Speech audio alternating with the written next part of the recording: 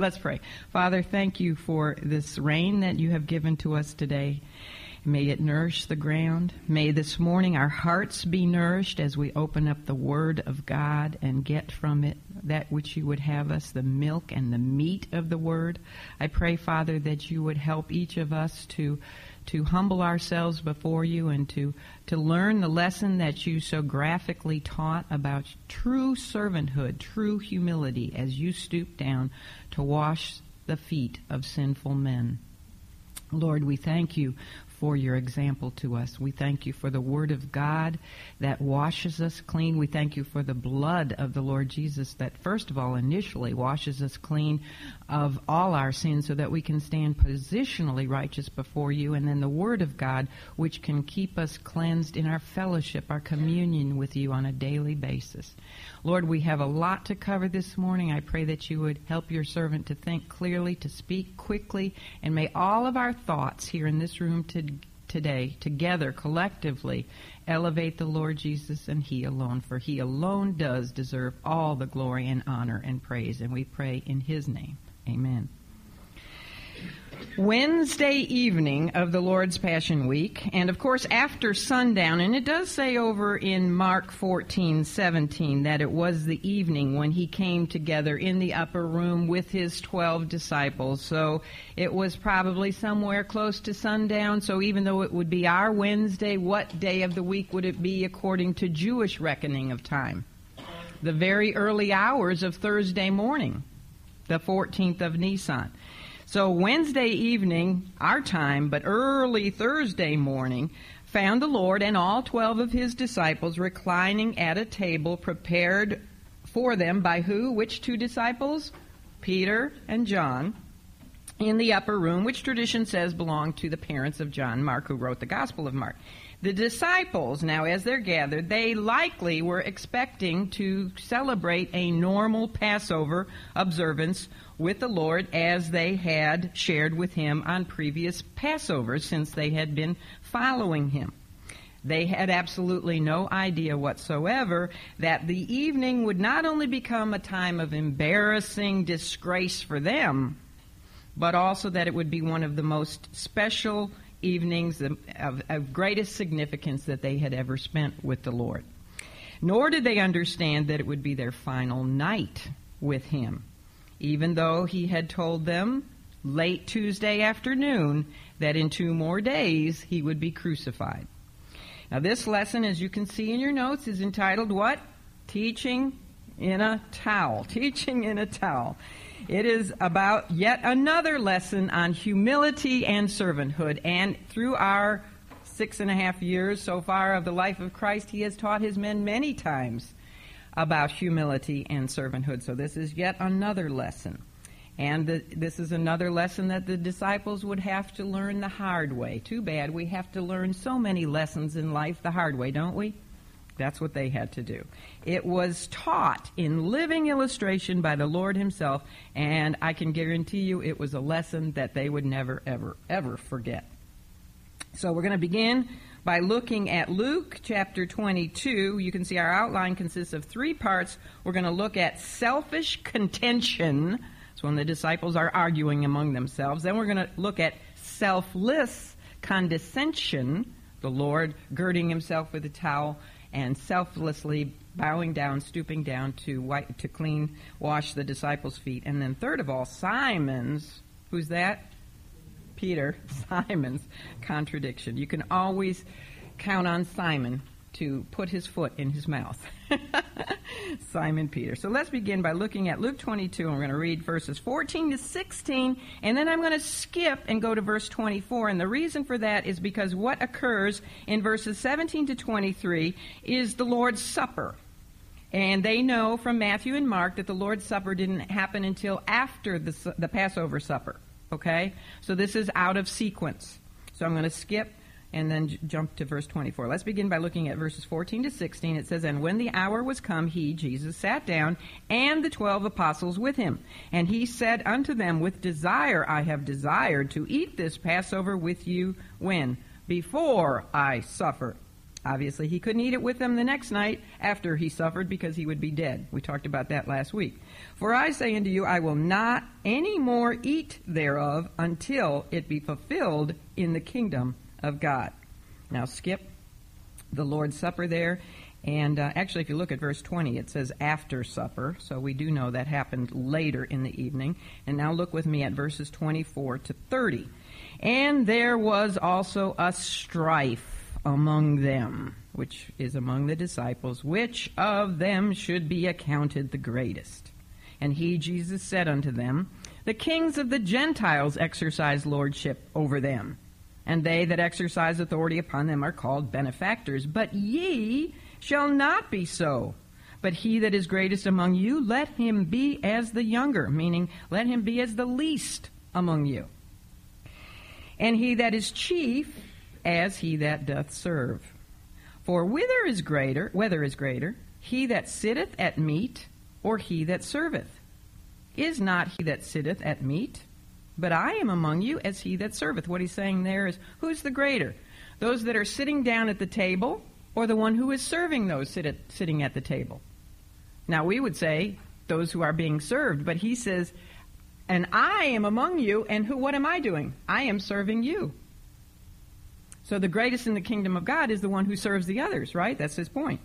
He says, verse 28, ye are they which have continued with me in my temptations, and I appoint unto you a kingdom, as my Father hath appointed unto me, that ye may eat and drink at my table in my kingdom, and sit on thrones judging the 12 tribes of Israel. Okay, anticipating all of the blessings and all of the benefits that his death as the Passover lamb would bring to not only his men but to all mankind, the Lord said to the disciples after they had all sat down, he said, with desire I have desired to eat this Passover with you before I suffer. Since he was the fulfillment of the Passover and would be dead by the following evening, right? He would die at 3 o'clock the following evening. Actually, according to Jewish calculations, it would be that same day, because this was the early wee hours of Thursday morning, the 14th of Nisan. Later on at 3 o'clock in the afternoon on the 14th of Nisan, he would suffer and die as the Passover lamb, the once-for-all Passover lamb. So he wouldn't be able to celebrate the Passover meal with his men the next night. That's why he had it the night before. He had to celebrate the Passover and eat the Passover meal with his men before he died. That just makes common sense, doesn't it? And then we talked about the fact that maybe they actually did celebrate 2 nights because there were just so many people and they couldn't slaughter that many lambs in just a 2-hour period of time.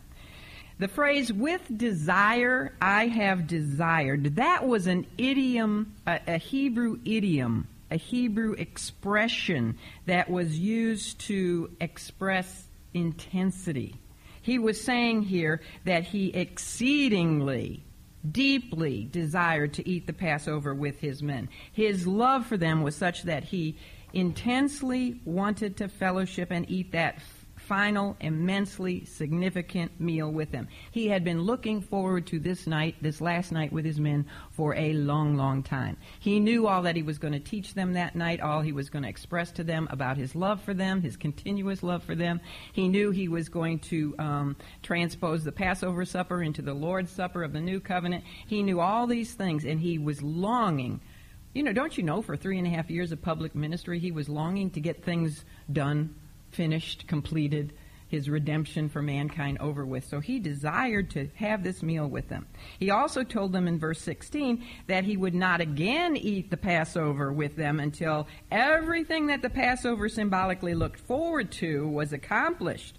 And this includes the completion of the exodus of Israel into the promised land, the kingdom of God. You know, the original Passover was Israel's exodus from Egypt. Egypt pictures the world.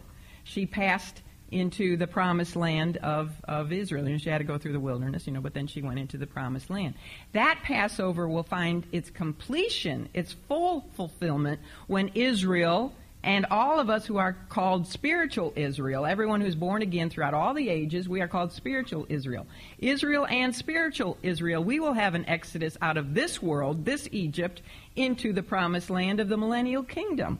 That's when the Passover will find its full fulfillment. And he was longing for that, and he said he wouldn't eat with them again, the Passover, until the Passover was completely fulfilled, all the significance of it. When we understand the Lord's words here, at the beginning of his last night with his men, and we realize his absolute selfless anticipation of the blessings for others that his own death would bring, it is really very difficult to believe what we read next. You know, he's so selfless. He's anticipating everything that his own death would bring for others. And what happens next? We have to skip those verses, but we go to verse 24. We find out that which happened next was strife among the disciples. All it took, you see, was for Jesus to mention the kingdom of God, and their thoughts, the disciples' thoughts, immediately centered on which one of them would be counted the greatest. Where? In the kingdom. Which one would get to sit on his right hand and which one would get to sit on his left hand.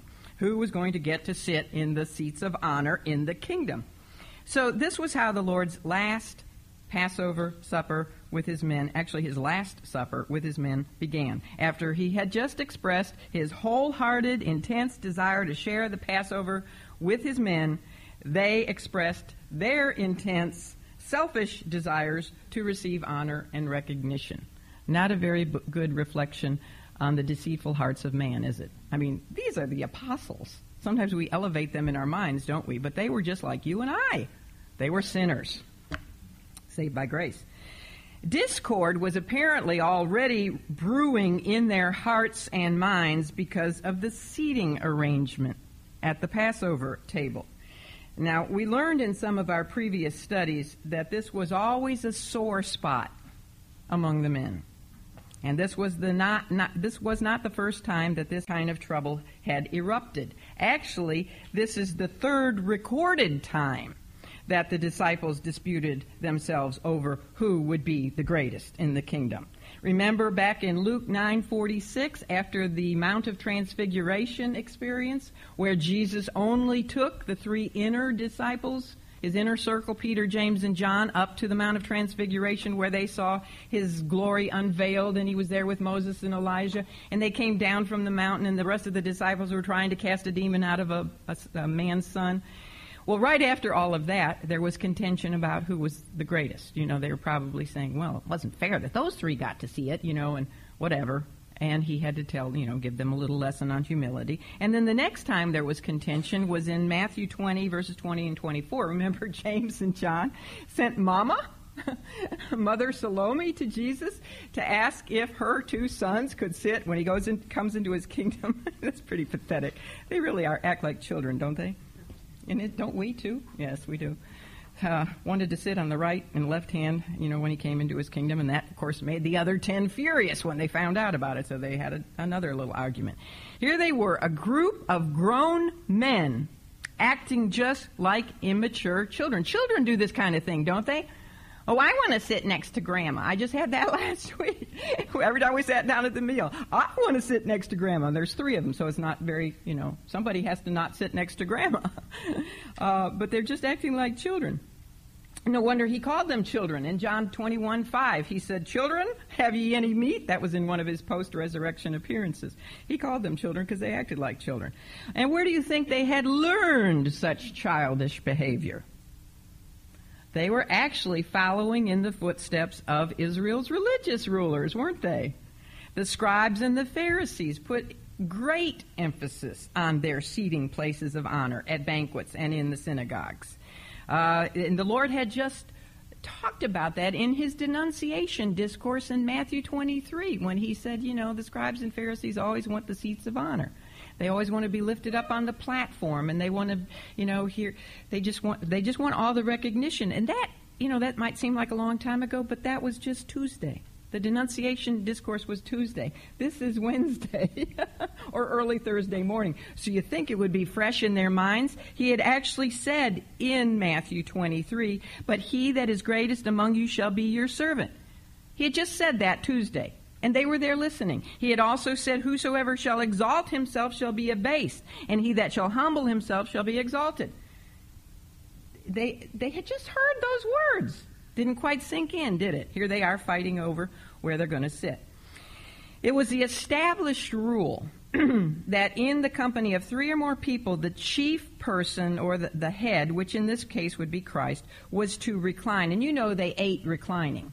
They had like chaises or sofas or pillows, and they would eat reclining. They would lean on their left arm and eat with their right hand like this, and they'd be laying, and their feet would be going back behind them that way. We'll talk about that more later, but that's how they were. And the chief person was to be in the middle. And then the places of honor were, of course, located to the immediate right and the immediate left of the head. And then the order of prominence went on down the line from there. The disciples' argument apparently arose out of their jealousy for the chief seats of honor on the left and on the right of Jesus when he, reclined there at the Passover table. Now, we do know, I'm not going to get into this, but we do know from Scripture, and this is in your notes, that at his right was John and at his left was Judas. We know that. We don't know if the Lord himself seated them. Maybe they had, what do you call those little things? Name?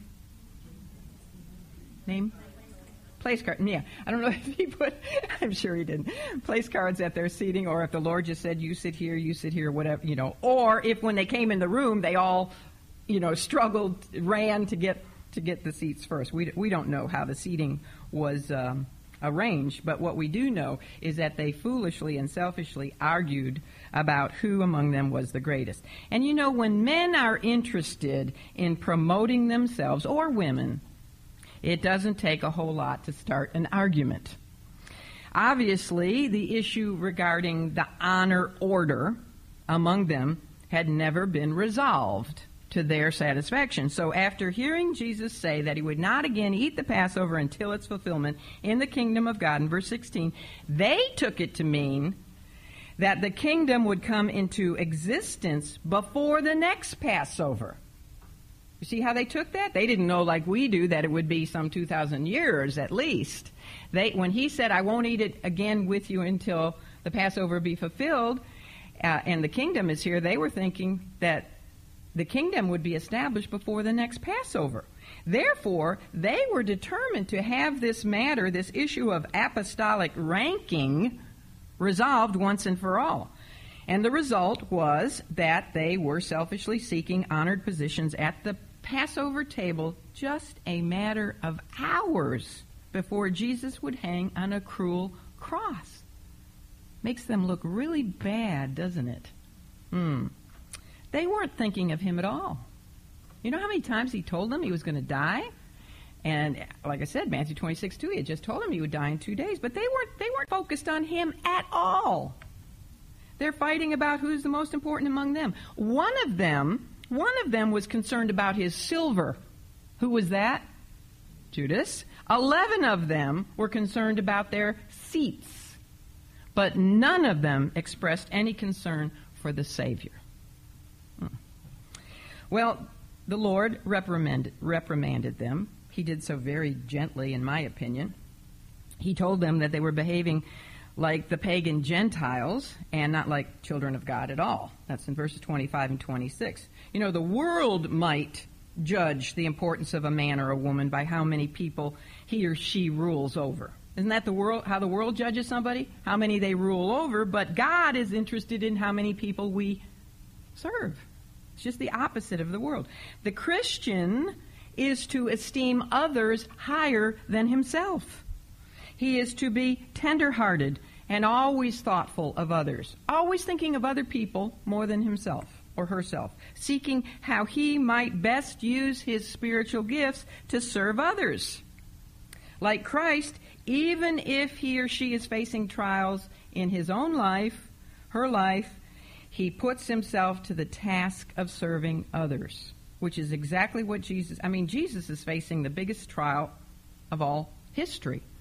That very day, later on in that day, he's going to be crucified. And yet, what does he do? He's not focused on himself and his trials, upcoming trials. He's focused on serving others. That's what he does in a minute. He's going to, wash the disciples' feet. And by the way, that is absolutely the best way. Did you know that? It's the best way to forget about your own problems. The very best way to forget about not to get out of a pity party is to focus on others and to serve others. There's always somebody out there who has more problems than you do, believe it or not. Always somebody. Focus on them, not on yourself. And you'll get so busy focusing on others, you won't have time to think about yourself. Your head will hit the pillow and you'll be snoring next thing you know. There is absolutely no reason for Christians to compete with one another for any kind of recognition. Absolutely not. Or to try to promote ourselves, or to try to promote our ministries. We are all fellow servants. We're all bond slaves to the Lord Jesus Christ. And we should simply concern ourselves with our faithfulness to whatever work the Lord has called each of us to do.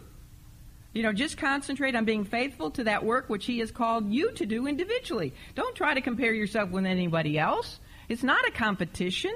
And what should we do about rewards, future rewards? Just trust those to the Lord. He knows. He's going to take care of all that. We don't need to concentrate and argue and fuss and fume and compete for rewards. Just be faithful. It is required of a man that he be found what? Faithful.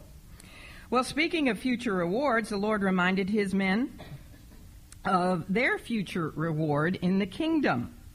He says, they would be rewarded. I really do think He treats them like children because they are acting like children. Don't you do that with a child? First of all, you have to kind of reprimand them. You shouldn't be fighting with your sister. I want you to be a good boy. If you'll just be obedient and kind. Maybe we'll go to Walmart later on and get you something. Or if you're a good boy, you maybe can get some M&Ms later on. And that's basically what He's doing. He lightly reprimanded them, saying, you aren't supposed to act like the world. You're supposed to act like children of God. And you are going to get a future reward. He said, ye are they which have continued with me in my temptations. He's saying, because you have stood by me through all the trials that I have been through. You didn't turn and walk no more with me like those other disciples back in John chapter 6. You've stood by me, and you will be appointed to special positions of honor in my kingdom. You will judge the 12 tribes of Israel. All except for who? Judas. Judas would be replaced by Matthias. Okay, let's move on to selfish condescension. And for this, you do need to turn over to John 13. John 13. Now, John 13, 14, 15, 16, and 17 are known as the upper room discourse. The Lord's last message to His men, His farewell address. And the one thing that Christ reveals to His men in these chapters over and over and over again is His love for them. He is going away. He knows He is going away very soon, and He wants to reassure them of His unending, undying love for them. All 5 chapters, John 13, 14, 15, 16, 17, are spent communicating His love to His men. In chapter 13, as we're going to see, He washes their feet. Then He gives them His last words in chapters 14, 15, and 16, which if you look at them, they are full of Him promising that He loves them. Even though He will be absent from them, He is going to return again and take them to where He is, speaking about the rapture there. He's going to come and get them, and they'll be with Him. Then he promises that even though He's going to send the Comforter. And over again in those chapters, He tells them how much He loves them, and He's only thinking of them, and etc., etc. And then He prays the high priestly prayer for them in John chapter 17, which again tells them over and over again about His love for them. He loves them so much He's praying to His Father for them. And then after that, He willingly allows Himself to be nailed to a cross, which supremely shows His love for them. So in the rest of His time with His own, the Lord Jesus did everything that His infinite mind could think of to reassure His men, and you and I who read this, of His unending love for them. He could have been preoccupied with Himself, couldn't He? He could have been preoccupied with Himself. On the one hand, He could have been preoccupied about His upcoming suffering. On the other hand, he could have been preoccupied with the glory that was soon to be his when he would ascend back to heaven and sit on the right hand of his Father. But he wasn't. He wasn't preoccupied with himself at all. He was our example about dying to self. He was preoccupied with his men and demonstrating and expressing his love for them. Now, the greatest characteristic of love is its humility. Humility. Humility is what makes love serviceable. Without humility, you don't really serve other people. You have to be humble to be willing to be a servant. Loveless, proud people feel too distinguished, too important to do the menial little tasks. But Jesus, even knowing that he was the Lord of the universe, loved his own so much, loved you and I so much, that he was willing to express that love by going to an old rugged cross for us. And in this example, he was willing to stoop down and wash the feet of sinful men. That is the true character of divine love. What do we call divine love in Greek? What is it? Agape love. Unconditional love. We are told by Paul in 1 Corinthians 13 that love does not seek its own, does it?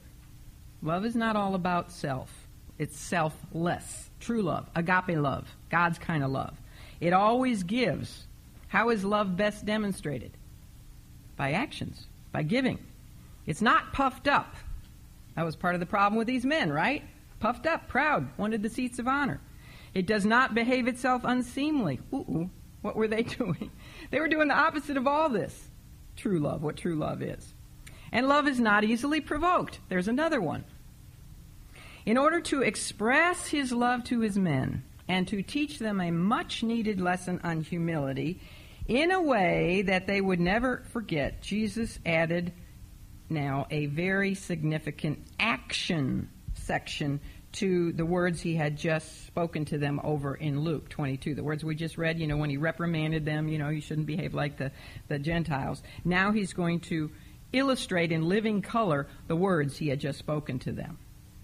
He taught them more by this act than probably all the words that he could ever speak to them on the subject of humility and servanthood. How do we learn best? Do we learn best by what somebody says or by what somebody does? Actions speak louder, don't they? How is love best demonstrated? Words or actions? You could say you love me all day long, but if you never do anything to show me that you love me, your words mean nothing, right? Amen. So in order to express his love to them, he added this significant action section to his words. And now in John 13, we're going to read verses 1 to 5. But in the first 3 verses, we find that the emphasis is on what Jesus knew. And then in verses 4 and 5, the emphasis is on what he did. All right, so let's look at John 13, 1 to 5. Now before the feast of the Passover, when Jesus knew that his hour was come, that he should depart out of this world unto the Father, having loved his own which were in the world, he loved them unto the end. And supper being ended, which is actually in the Greek, it means, and supper being taking place. It's actually still in progress. The devil, having now put into the heart of Judas Iscariot, Simon's son, to betray him, Jesus, knowing that the Father had given all things into his hands and that he was come from God and went to God. Now that's what he knew. Those 3 verses are what Jesus knew. Now we're going to get to what he did. He riseth from supper and laid aside his garments and took a towel and girded himself. After that he poured water into a basin and began to wash the disciples' feet and to wipe them with the towel wherewith he was girded. All right, verse 1 here says that Jesus knew that his hour had come and that he was going to depart out of this world. He wasn't just going to die, was he, and be annihilated. He was going to depart from this world and go to the Father.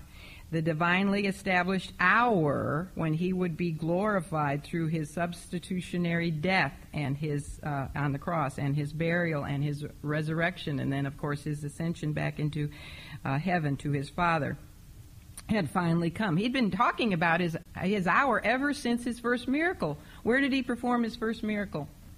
In Cana, when he turned water into wine, and his mother, came to him and he said, "Mother, my hour hasn't yet come." He's been talking about his hour all along. Now he knows that the hour has come, that he would die and be glorified. In addition to being told here of the omniscient knowledge of Jesus, we are also told of his love for those who belong to him. He loved his own which were in the world, and he loved them how long? Unto the end, it says. Now that phrase, unto the end, refers to the furthest extent. To the, what's another word? To the uttermost. In Greek, it's istelos. Istelos. T-E-L-O-S is it comes from the same verb that Jesus said on the cross when it was finished. Telestai. It is finished. It means to perfection. He loved them to perfection, to completion, to the fullness, the total fullness that love can go, to the uttermost. He loved his men to the furthest extent of their need. And how long would they need him? Till the end of the Passover? No, to the end of eternity, and there is no end to eternity. He would love them all the way through the cross, all the way through the grave, and on into eternity. He loves them to the uttermost. It is a word that has no superior. He loved them to the impossibility that love could go. It's like John. When John was writing his first epistle, to express the love of God, you could say, well, it's fantastic, it's superb, it's marvelous, it's amazing, it's great, it's stupendous, it's magnificent. You could give me all kinds of adjectives, right? But John couldn't quite get his arms around God's love, so what did he say? Behold, what manner of love the Father hath given unto us. That's, we just can't even comprehend. It's to the uttermost. Just because he was going to be departing from them, it would not mean that he would ever, ever stop loving them, which they otherwise might have thought. They might have thought, especially since they all failed him, didn't they? They all scattered from him at the cross. Peter denied him. Of course, one betrayed him, but that's a different story. But Peter denied him. They all scattered from him. Then even when he came back to them in his glorified body, was it Philip who said, show us the Father and we'll believe? And he said, Philip, have I been so long with you and you don't know who I am yet? And then what about Thomas? He said, I won't even believe until I see the nail prints. And yet they all failed him. So they might have thought that they were such failures. And when they looked back and thought, oh, goodness, he was going to die that day, and there we were arguing. He doesn't love us anymore. Peter had this problem. That's why the Lord had to come to Peter especially and restore him and say, Peter, dost thou love me? 3 times to counteract his 3 denials. But they might have thought that he would stop loving them. So he assures them, no, I will never, to the uttermost, I will never stop loving you. He loves, this is the good part, he loves you and I, if you're his own, he loves us with the same uttermost love. That's comforting, isn't it? Because I don't know about you, but I absolutely fail him every single day. We are his precious treasures, the objects of his unconditional love. And even though I do not know why he bothers to love me, I don't know, yet he will love us on into eternity. His faithfulness in loving us will endure for as long as we have need for him, and that will be for all of eternity.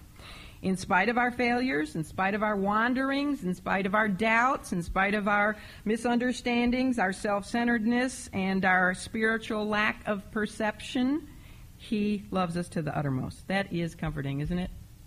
His love never fails. Well, since verse 3 continues to tell us other things that Jesus knew, it's obvious that the mention of Judas there in verse 2 is included so that we know that Jesus also knew this thing, this truth. He also knew that Satan had put the idea to betray him into Judas's heart.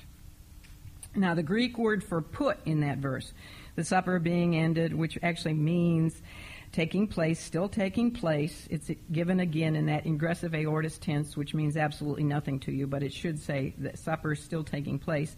The devil having now put. You see that word put? In the Greek, it literally means throw. So it actually reads, the devil having now thrown into the heart of Judas Iscariot, Simon's son, to betray him. What does that remind you of? It reminds me of the fiery darts of Satan that we read about in Ephesians 6:16, where it says, above all, taking the shield of faith, wherewith ye shall be able to quench the fiery darts that are thrown at us by Satan, fiery darts of the wicked. You see, because Judas was not a genuine believer, he did not have the divinely provided armor of God to protect him from what? The fiery darts of the evil one that were thrown at him. And therefore, he fell. That's why it's so important to have our armor on, right? We need that shield of faith because Satan is out there, especially in these last days. He is really, really busy and throwing fiery darts at everybody, everywhere. You need your shield of faith to protect you. Judas didn't have that. And because his opportunity, we talked about this last week, was so immense to be an apostle of the Lord Jesus Christ and walk day by day, face to face to Jesus for some 3 years, his opportunity was so immense, I'm talking about Judas, because he had been given so much. You know, there he was day by day basking in the light of the world and yet living continuously in darkness. Because of this, because he had been given so much. To whom much is given, much is required. Because he was given so much, had so much opportunity, his fall was immense. It even says that Judas went to his own place, some kind of place in hell that's just reserved for him, apparently. Think about this. Other than Satan himself, who had the greatest fall? Who had the greatest opportunity of anyone? Satan, who was Lucifer, was one of the shining angel that stood right by the throne of God, right, Phyllis? Had so much opportunity. He had the greatest fall. But other than Satan, I would say, as far as men are concerned, Judas had the greatest fall among men, to be an apostle and yet to betray the Lord. Well, then in verse 3, we find yet another thing Jesus knew about the future. He knew that the Father had given all things into his hands and that he was come from God and went to God. You see what Jesus knew? He knew what you and I can know as well. He knew who he was. Do you know who you are, or are you out there still trying to find yourself? Isn't that amazing? People are out there trying to find themselves. See, you're trying to find yourself. I'm looking right at you. What's your problem? He knew who he was. He knew he was the Son of God. Do you know who you are? You're a beloved treasure of God. You know, you were created in his image. You're, I hope you are, you're a born-again child of God. And if you're not, you need to take care of that today before you leave this room. He knew who he was. He knew where he came from. Lost my place. He knew where he was going. Where in the world am I? Verse 3. I'm trying to find myself. Who said that? Lois. That was good. Yes, I am trying to find myself.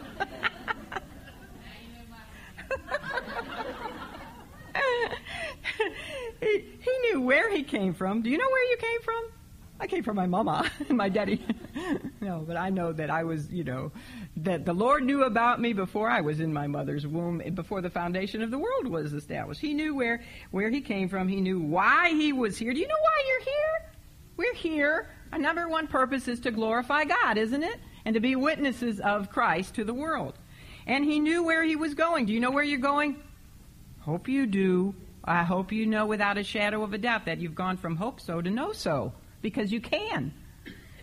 He knew these things, and therefore he was the complete master of his situation. You know how you can remain cool, calm, and collected in any situation? Like he was all throughout his trials and his crucifixion. He was the one who was in control. Everybody else was falling apart. But he was cool, calm, and collected. How can you remain cool, calm, and collected in crises? If you know who you are, where you came from, why you're here, and where you're going. If you have eternity as your focus, you can survive all the trials, can't you? Like the Lord did. Not just get through them barely. You can even be an overcomer in the midst of them. The statement that Jesus was fully cognizant of his person and his power is given to us purposely here to further enhance the amazing condescension of the service that he was about to perform. Think about it. He knew who he was. He knew that he was the Lord of the universe. What did it say? He knew that the Father had given all things into his hands. That's an amazing statement right there, isn't it? All things into his hands. That includes all the created beings of the universe and the whole universe and everything that's in it. Even Satan was under his control. All things into his hand. He knew he was deity. He knew he was even the creator God. And he knew that all creation, except for man, had to obey his every command. Haven't we seen that? Even the demons had to obey him. The storms had to obey him. The fish had to jump into the nets. Except man. All creation had to obey him. He gave man free will. Didn't make us like robots. He also knew that he was soon to return to the throne of heaven. And yet, in spite of all that knowledge, he willingly made himself of no reputation, as it says in Philippians 2:7. He willingly girded himself in a towel to perform the work of a common slave. Why did he do that? He did it in order to teach those he loved that he loved them to the uttermost. This was a much-needed visual lesson on humility and servanthood. And don't you know that the disciples immediately went from strife mode to stunned silence as they watched the Lord arise from the supper table, lay aside his own garment. Some say he probably even went down to just his undergarment and then wrapped himself in a servant's towel and poured some water into a basin, which tells us that the basin and the water were there in the room. This was a common Eastern practice, because they walked everywhere. They didn't have cars, so the people walked, and sandals were in back then. And so your feet would get very dusty. They'd either get dusty or, like on a day like today, they'd get muddy. So when you went into a house, there was always a basin of water and a pitcher there. A pitcher of water and a basin. And it was usually the job of the lowest slave in the household to do that. But obviously when the disciples went into the upper room, they just went in with dirty feet because all of them were too proud and too eager to get to the best seats that they didn't bother to wash even their own feet, much less one. It's one thing for us to wash the feet of one another because we're just all fellow servants, right? I mean that's kind of a big thing, but not that big compared to God washing our feet, right? So there is God, the Lord Jesus Christ, who 11 of them acknowledge is the Christ, the Son of the living God, and he gets up and does what none of them had been willing to do. And can't you just imagine how humiliated they are by this? And one by one, he stoops down and he washes their dirty, stinking, calloused, crusty, fisherman, sinful feet. And then he carefully wipes them dry with the towel in which he was girded. And without a single spoken word, his action instantly rebuked all their pride and selfishness, didn't it? What do they say? An action speaks a million words. Right there. And you can just about picture the disciples hanging their heads in terrible shame, dumbfounded, brokenhearted, and probably even weeping, some of them, embarrassed that their own proud hearts had kept them from doing what the Master was now doing. I bet after this, every time they entered a room, and several times after this, that there was a contest to see who would get to the water first to wash the other's feet. But this visual aid lesson, we know, so impressed Peter that years later, when he was inspired to write his first epistle, the first epistle of Peter, he urged his readers to be clothed with humility. That's 1 Peter 5:5. And don't you know that as he's writing those words, the image of his Savior and Lord, the Creator of the universe, girded in a servant's towel and bent down before him, probably brought tears to his eyes as he recalled that special moment. They all got the lesson that night, except for Judas, but they got that lesson. Well, it's interesting to make this comparative note. You know, it's a lot of fun when you read the Scriptures to do contrasts and comparisons, and I have you doing a lot of that in questions, don't I? Homework questions? Well, this is an interesting one to me.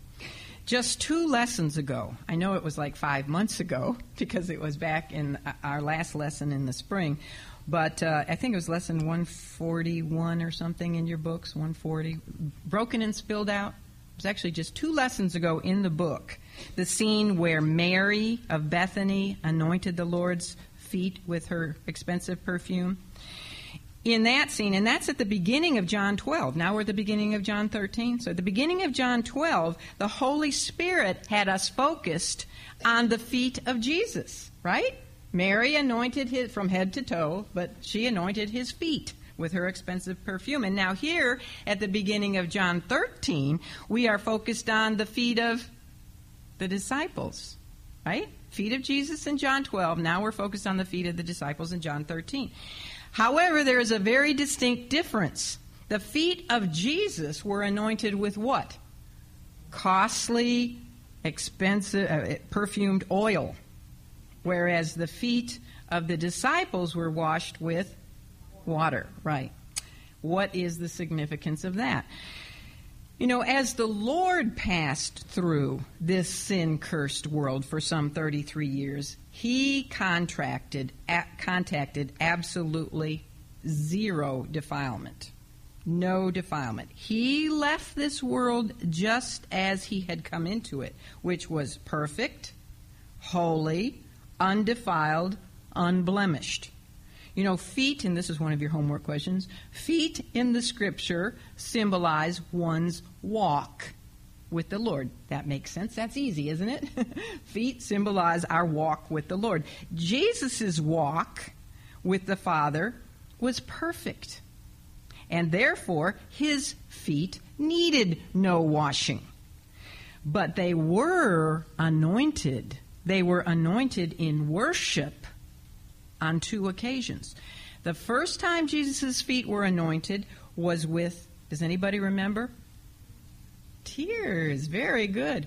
Are you looking at your notes? Maybe they were anointed with human tears of love and gratitude from an unnamed woman at Simon the Pharisee's home. That's back in Luke 7:38. The second time the Lord's feet were anointed was with the fragrant oil of perfumed spikenard by a named woman, Mary of Bethany, at Simon the leper's home. Isn't that interesting? First time was at Simon the Pharisee's home. Second time, Simon the leper's home. Interestingly, the anointing of Christ's feet was performed by 2 women. Don't you just love this? And the men would be so mad at me if they were in Bible study because I'm always talking about how great the women. I mean, here the guys are arguing over who's the greatest and what are the women doing. I mean, I'm not making this up. It's in there. The women are anointing his feet and worshiping him. Now, the law required 2 witnesses, right? The law required 2 witnesses for a testimony to be established. Although the Jews would not accept the witness of women. Isn't that sad? They wouldn't accept the validity. You see what Jesus did to women? Aren't you glad that we serve the living God and not the God of Allah, who pushes women down like dogs? Jesus elevated women. Even though the Jews would not accept the witness of women, God did. And together, these 2 women testified, 2 takes 2, they testified as to the Lord's perfection. They didn't wash his feet with water. They washed his feet with tears. He came, and oil. He came to give joy and hope to people through the shedding of his innocent blood, and his death deserves our thankful and worshipful tears does it not? And our gratitude, as the first woman did. His obedient death was also a sweet-smelling savor, rising up like the most precious perfumed ointment to the satisfied nostrils of God. Beautiful picture. On the other hand now, the earthly walk of the disciples was defiled. So the dirt and filth of this world, which they picked up on their feet as they passed through this life, had to be removed with what? Water. And what does water symbolize? It's another question in your homework sheet. Water symbolizes, it's a biblical symbol of the Word of God. Ephesians 5:25 and 26 says, Christ also loved the church and gave himself for it, that he might sanctify and cleanse it with what? The washing of the water of the Word. By the Word. It was the water that cleansed the disciples' feet. The literal water that the Lord used, and the living water. Who was the living water? Jesus Christ himself, the Word of God. He is the living Word of God. He didn't use anointing oil on their feet because they were not holy and perfect. He did not use tears to wash their feet, although I'm sure they made him feel like crying. But he didn't use tears because they were not to be worshipped. They're just men. Nor did he use blood. By their genuine faith in Jesus, at least 11 of them genuinely had faith in him. So they had already anticipatorily been pre-cleansed by the sinless blood that he would shed for them the next day. You know, they were already covered with the blood. In their faith, they were covered with the blood, even though he hadn't yet shed it. However, so he didn't cleanse them with the blood, because they're already saved. And we'll talk about that in a minute when I talk about Peter. But as they walked through this life, they picked up worldly filth, daily sins. That was just proven. Were they sinners? Yes, in position, they had already been covered with the blood in anticipation. But they were still sinners, and we just saw that the night before when they joined in with Judas in criticizing Mary for wasting her expensive perfume. Didn't we just see that in the upper room? What are they doing? Bickering over who's going to be the greatest. So yes, they're picking up daily filth on their feet. So they had to be cleansed, not with oil, not with tears, because they shouldn't be worshipped, but with water. The one-time cleansing by the sinless blood of Christ at salvation, one-time cleansing, affects our positional standing before God. We are only saved one time. We're covered with the blood. Then we are in Christ forever and ever. Okay? While the daily cleansing by the water of the Word affects our practical state. The blood is for a judicial cleansing. In other words, the blood is for salvation, whereas the daily cleansing by the water of the Word is what we need for our moral purification, our practical purification. That's why over and over again you'll hear pastors say you need to be in this book on a daily basis. Every day we sin, and if we confess our sins, He is what? Faithful and just to cleanse us from all unrighteousness. Or I can't remember now how it goes, but 1 John 1:9. I know that verse, and I just went blank. But anyway, we need to be daily cleansed. We need to be in this book daily. Even though we've been once for all covered by the blood, we need to be daily cleansed with the water of the Word. That's what I'm trying to say, and I didn't say it in a very good way, but hopefully you'll get it when you read your notes. Well, as we just read in John 13:2, the Lord knew full well that Satan was working through Judas to kill him by way of crucifixion, which involved the cruel piercing of the hands and feet, as you all know. And yet, he knew that when he got to Judas, Judas was right on his left.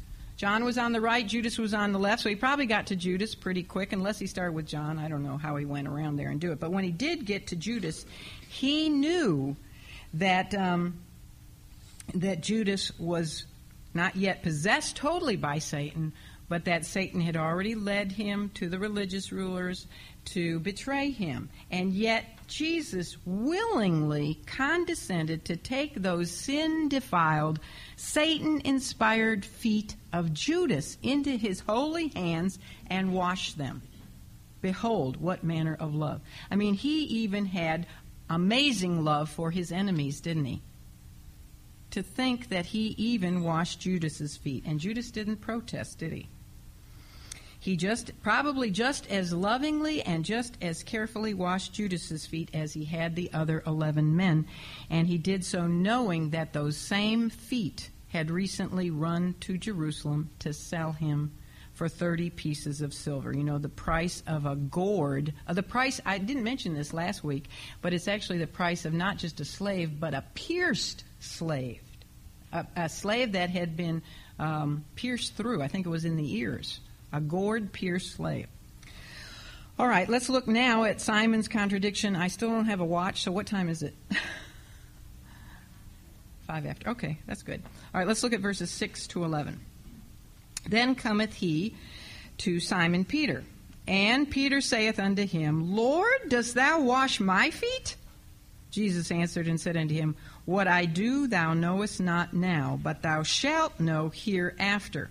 Peter saith unto him, Thou shalt never wash my feet.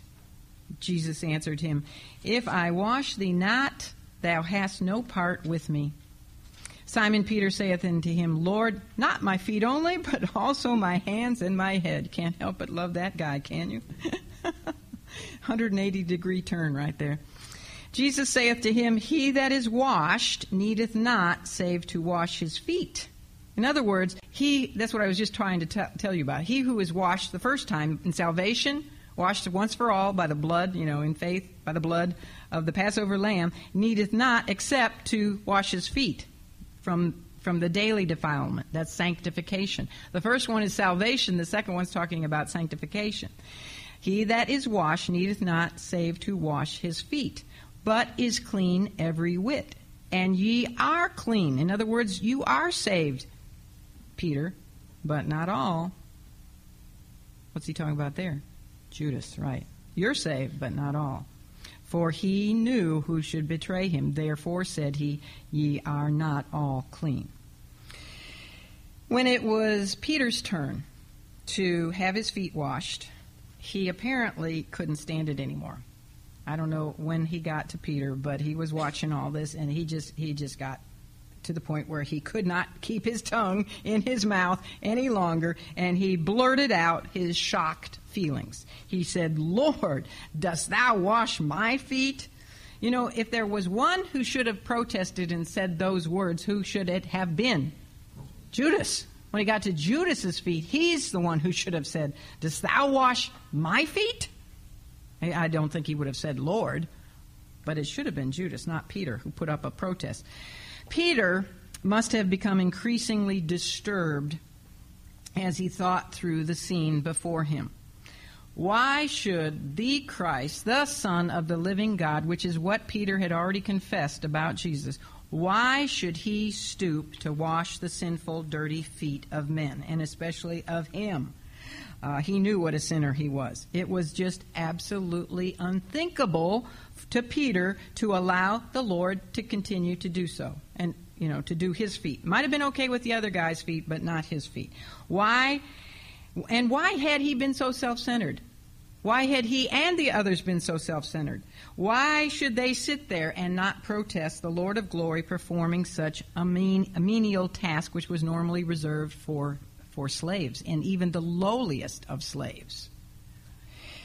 Well, so Peter, as he usually did, spoke out of his ignorance. Out of ignorance, Peter voiced his ignorance. And, we can kind of empathize with him, because probably if I was in Peter's sandals, I would have done the same thing. You can't do this. Peter was, to us it looks like Peter was being graciously humble when he said, Lord, dost thou wash my feet? And in a sense, he was. In a sense, he was being humble. Like John the Baptist, Peter knew he was not even worthy to loosen the latchet of the Lord's sandals, much less have his crusty fisherman feet washed by the Master. But here's where Peter made a mistake.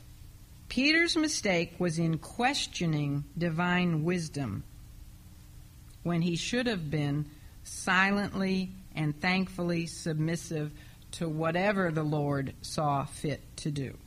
even if he didn't understand what the Lord was doing and why he was doing it. John the Baptist had the same problem. Lord, you want me to baptize you? And Jesus said yes, and John submitted and didn't he? By this time, you see, Peter should have known that there was always a purpose and always a lesson for whatever the Lord did. Listen to this. Obedience is more important to God than worship. Now, a lot of people have that wrong, but obedience is more important to God than worship. Why? Because without obedience, there is no true worship. You get it? It's wrong, always wrong, to question God's wisdom. It's always wrong to place our thoughts about what he should or should not do above his, even when we don't understand. It's wrong. Once again, you see, Peter was putting confidence in his own thinking. He was putting his thoughts about the situation above the Lord's thoughts, and that alone did not bring honor to the Lord.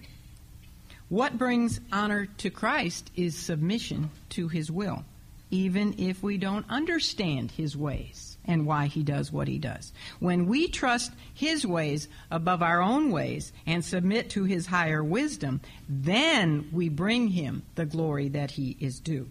Peter, by this time, again, I say, Peter should have suspected his own thoughts, just from past experience, and waited submissively for the Lord to explain what he was doing. He usually did. Whatever he did, sometimes he didn't, but usually he would explain what he was doing.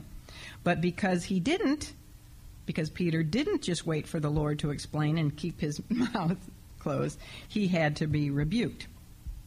The Lord was gentle again in his rebuke when he said, "What I do thou knowest not now, but thou shalt know hereafter." What was the Lord talking about? When would Peter know and really fully understand? When the Holy Spirit would come on the day of Pentecost and enlighten all of them and teach them in all things. Then they would really get the message. Then they would really understand. Instead of gladly submitting to the Lord, Peter, who is like so many of us, slow to learn. I think that's why we love him so much, don't we? Because we see ourselves in him. He was a slow learner. Peter plunged into even further error when he then said to the Lord, "Thou shalt never wash my feet. Thou shalt never wash my feet." Now that is given, you don't see this in the English, but in the Greek it's given in the double negative. Thou shalt never, no, never. Not like in a million years, Lord, will you wash my feet. It's very, very strong.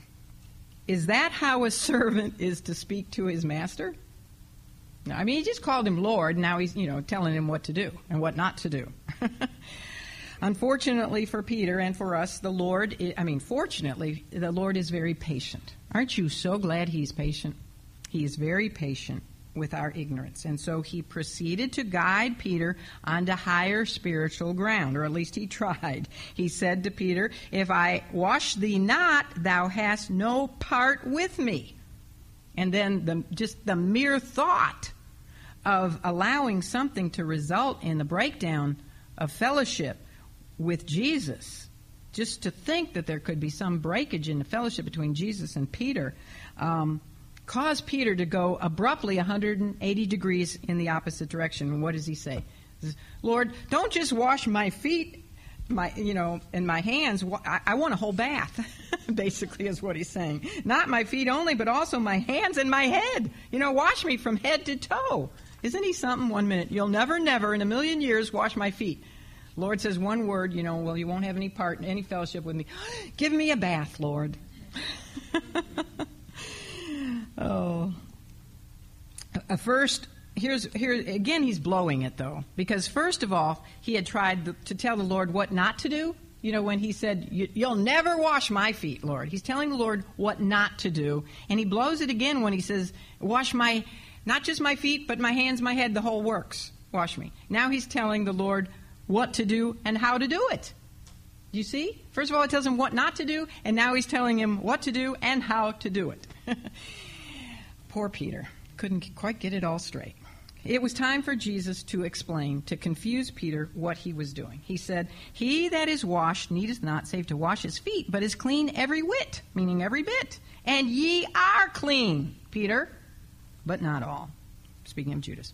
What we don't see in English again here is that there are two Greek verbs used for the word wash or washed. And they are nipto, which means to wash a part of the body, like the feet, and luo, which is where we get the word lavatory, which means to bathe all over. So one word speaks of washing just a part of the body. The other word speaks of a complete bath. And in John 13:10, both of those Greek words are used. We just see the word wash. But literally in Greek it reads, "He that is bathed all over," luo, needs only to wash, nipto, his feet. If you're already bathed all over because you're saved, that's once for all. So all you need to have is your feet washed, that daily cleansing by the Word of God. When a sinner is saved, he is bathed all over. His sins are forgiven and washed away. However, as we walk through this evil world, what happens? We get dirty. We get dirty. The believer doesn't need to be bathed all over again when his feet, so to speak, get dirty. His walk gets dirty. But he does need to have his walk defilement washed away. Why do we need to keep our feet washed, so to speak? It's because if we don't, we have a barrier in our fellowship with the Lord. Have you ever noticed that? When you haven't confessed your sins and you have some sin in your life and you just can't seem to pray, like it seems your prayers are bouncing off the ceiling and coming right back at you, and you don't feel like you're having fellowship with the Lord because there's sin in your life? That's what he's talking about. He says, "If I wash thee not, thou hast no part with me." That doesn't mean you're not saved. The word part means in the Greek participation. It has reference to fellowship with the Lord. We maintain our fellowship with God by confessing our sins and by staying in this book, the Word of God. When we are bathed all over in salvation, we have union with Christ, which is a settled issue. We are in Christ. We have union with Him forever. He'll love us to the uttermost. In John 13:10, Jesus said to already saved Peter, "And ye are clean." However, our communion with God rests in us. It means our fellowship. We must keep ourselves daily cleansed from the world. And again, we do so how? By what we're doing this morning. By staying in the Word of God. It is the water of God's Word that keeps our hearts and minds clean from the world's pollutions. "Thy word have I hid in mine heart, that I might not sin against thee." Well, the final words of the Lord that the Lord said in this section here, before he took off that servant's towel and resumed his seat at the Passover table, were words about who? Judas, the betrayer. When he said to Peter, "Ye are clean, but not all," he was referring, as you told me, to Judas. And that is clarified for us. We don't have to doubt it. It's clarified in verse 11. "For he knew who should betray him." There was one disciple Christ's blood had not cleansed all over. There was one man whose feet were now outwardly clean, but his heart was still full of black filth. One man had become an apostate. He had allowed himself, he wasn't a victim of circumstances, he had allowed himself to become ensnared by the devil, and he had turned his back on the Savior. Yet despite Judas's evil, his maliciousness, the Lord still had a veiled warning for him. He was still, in washing his feet, he was still making an appeal to Judas to repent. Don't you think that would have broken Judas's heart right there? Knowing he had just betrayed him and sold him for 30 pieces of silver, and here he was washing his feet that had just run to betray him, feet that in the next hours would bring the troops to him in the Garden of Gethsemane. If he was going to repent, you'd think he would. Jesus was throwing out a last-minute lifeline to Judas, but as we know, Judas did not lift up his hand to grab that lifeline. And so he fell, and he fell severely, didn't he? All right, let's pray. Father, thank you for the patience of your people. Thank you for their hunger for your word. I pray that they have been filled this morning. Help us all to spend time daily in your word, be washed daily with the washing of the Word of God. Lord, we just thank you for giving it to us so that we might know you and worship you. Thank you, Lord, for dying for us, and we just want to anoint you with our tears of gratitude and thankfulness and worship you. And Lord, if we have expensive spikenard perfume, we would just lavish it on you from head to toe and thank you from the bottom of our hearts for dying for us. We love you, Jesus. I pray each of us would truly be a testimony for you this week, that you would put people in our paths that we might witness to about the love of Jesus Christ, who loves his own to the uttermost. And we pray, Jesus, in your name. Amen.